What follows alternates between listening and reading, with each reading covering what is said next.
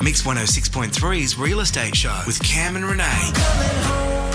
Get moving today with Act 2 AGL. Set your energy up in a few minutes. Hi, this is Cam and Renee. Well, each Saturday between 9 and 10 a.m, we love hosting the Mix 106.3 Real Estate Show. And here is what we featured in the show last weekend. Now, Cam, as you know, I'm going through all this house stuff at the moment with my place that I've got in Gungahlin, so I'm learning something new every day, that's for sure. And one of the pieces of that puzzle is marketing and what to do there, because there is a lot to think about. You want to get the best deal possible, don't you? Of course. And so we thought we'd find out, what the costs are and what that includes and just what's involved in that whole process. And Steve Lowe is Principal of Agent Team in Belconnen. He joins us now. Good morning, Steve. Good morning.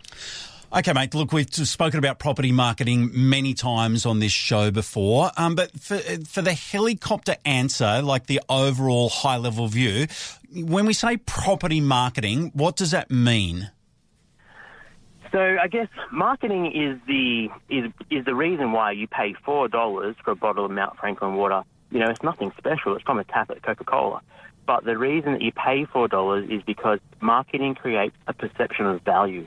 And we want to apply those same tactics to property. Okay. And now we know that you won a Property Marketer of the Year award, so you definitely have authority to speak about this. Why is property marketing important? So when we're selling a property, we only really get one chance at it. And so if you deliver a quality marketing package, we're going to attract more buyers, which creates competition, which delivers a better sales result. And marketing these days is very sophisticated. It can include your traditional marketing, such as print, but is as highly sophisticated as really targeted digital marketing now. So if we think that your ideal buyer is somebody in their 50s living in Sydney, well, then we can put your property in front of that buyer in their lounge room whilst they're sitting having a cup of tea in the morning in Point Piper. Yeah, so and let's break it down even further, because you are right. There's the traditional forms. There's right down to door knocking and dropping pamphlets into letter boxes. There's very limited newspaper advertising in real estate these days. But there's certainly magazines, and then over in digital land, it's just going crazy, right? Yeah, big time. So digital now is exploding, and it's amazing what you can do with the digital stuff. Like, we can do virtual renovations, we can do all our virtual tours, all the videos that we do for all of our properties, and it just means we get a much higher rate of engagement. Like, we're seeing, in the thousands of views on our property videos and on our listings at the moment. So for people who aren't used to this whole marketing caper, what should they be asking an agent when they go in and sit down to talk about marketing their property and selling? Really get into the nuts and bolts of what the agent's marketing plan consists of. It's pretty vanilla. Then they haven't had much of a thought. Haven't really been schooled in how to market a property. They're just going to say, let's get some photos and we'll stick it on the internet. But you want, in this day and age, you want an agent that understands all the different elements that make up a really good marketing campaign and can talk to you about each one and why you should use each one for your particular property.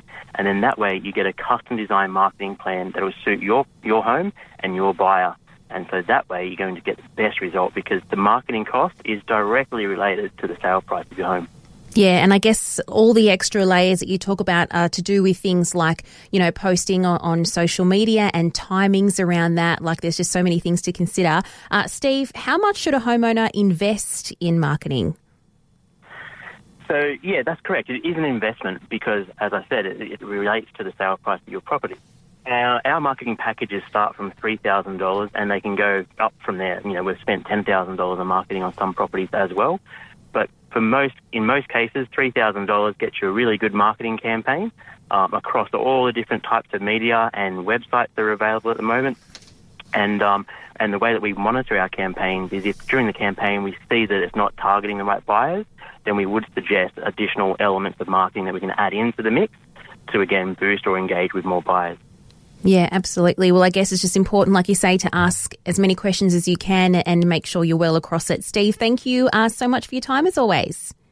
No problem at all. Thank you. Steve Lowe, Principal of Agent Team in Belconnen. And I'll just repeat, the REI ACT Property Marketer of the Year Award is what he got, so that's awesome. Yeah, and he'll be the first to tell you about it. Because he's a very good marketer. $145,470. Now, that is a huge amount of money, right? It sure is. That was the amount of money that Denman Prospect donated to Homes for Homes through the week. In fact, on Thursday, there was the big check and it was handed on over. We have a couple of guests to introduce you to now. Louise Gray is the National Marketing and Partnerships Manager at Homes for Homes and joins us. Good morning, Louise. Good morning. And Nick McDonald Crowley, Denman Prospects Project Director Delivery, is also with us. Good morning, Nick. G'day there, Cam.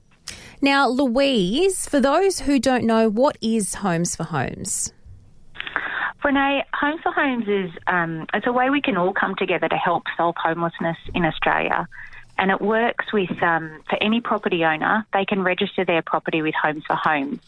And registering, it's just a simple promise that when it comes time to sell your home, you'll donate 0.1% to Homes for Homes. And to give you, I guess, a bit of an idea of 0.1%, it's about $500 on a $500,000 sale. Okay. That's a tax-deductible donation.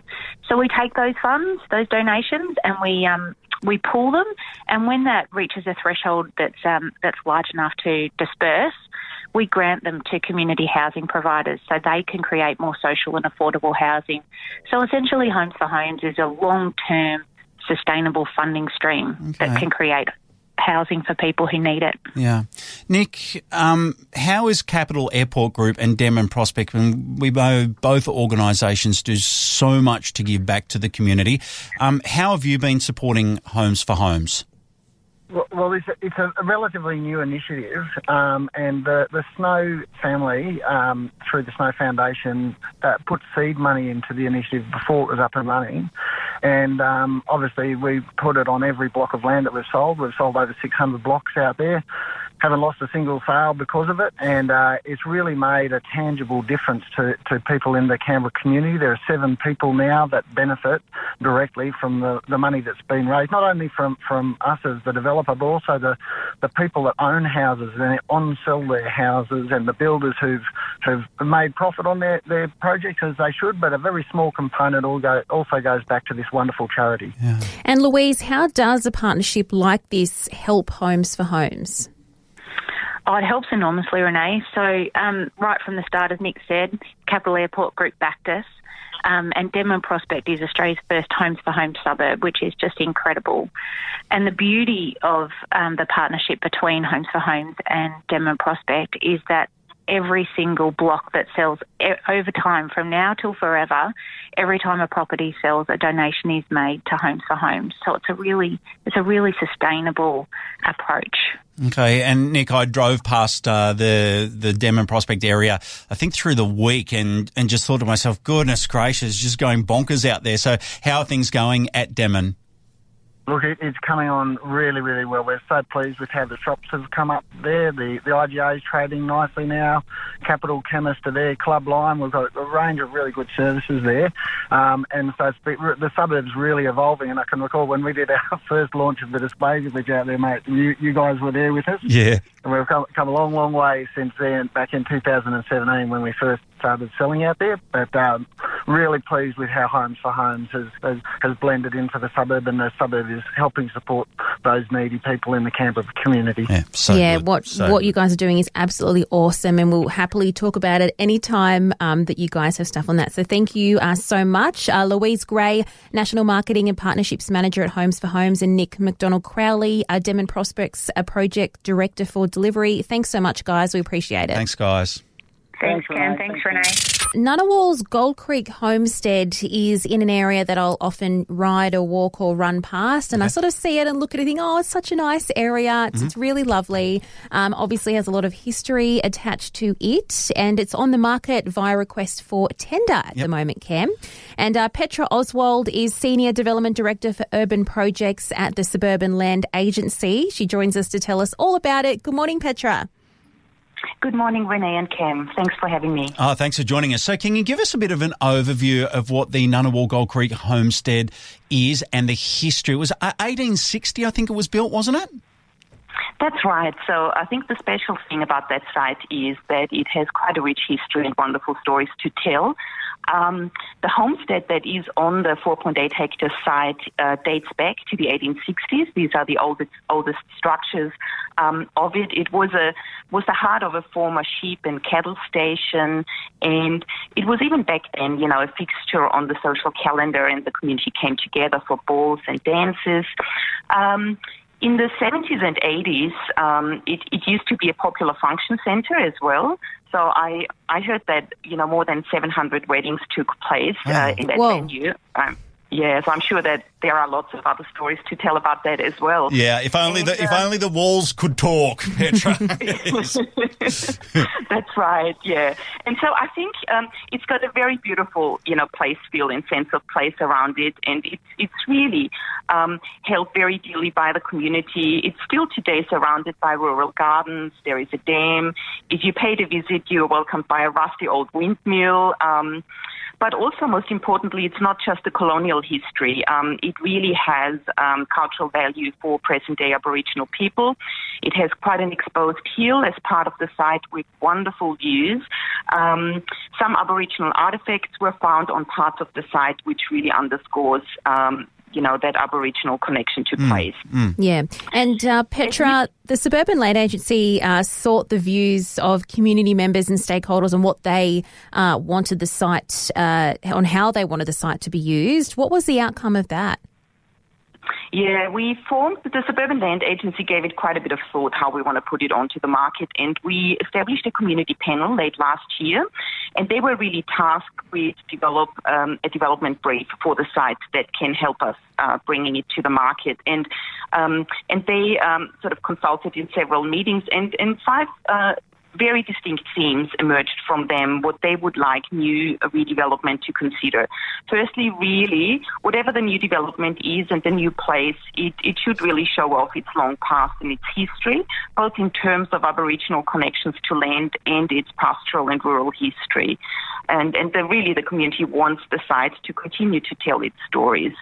The other one was that it becomes a place that cares for vulnerable parts of the community, that introduces uses that bring the community together, and that it is not a gated community.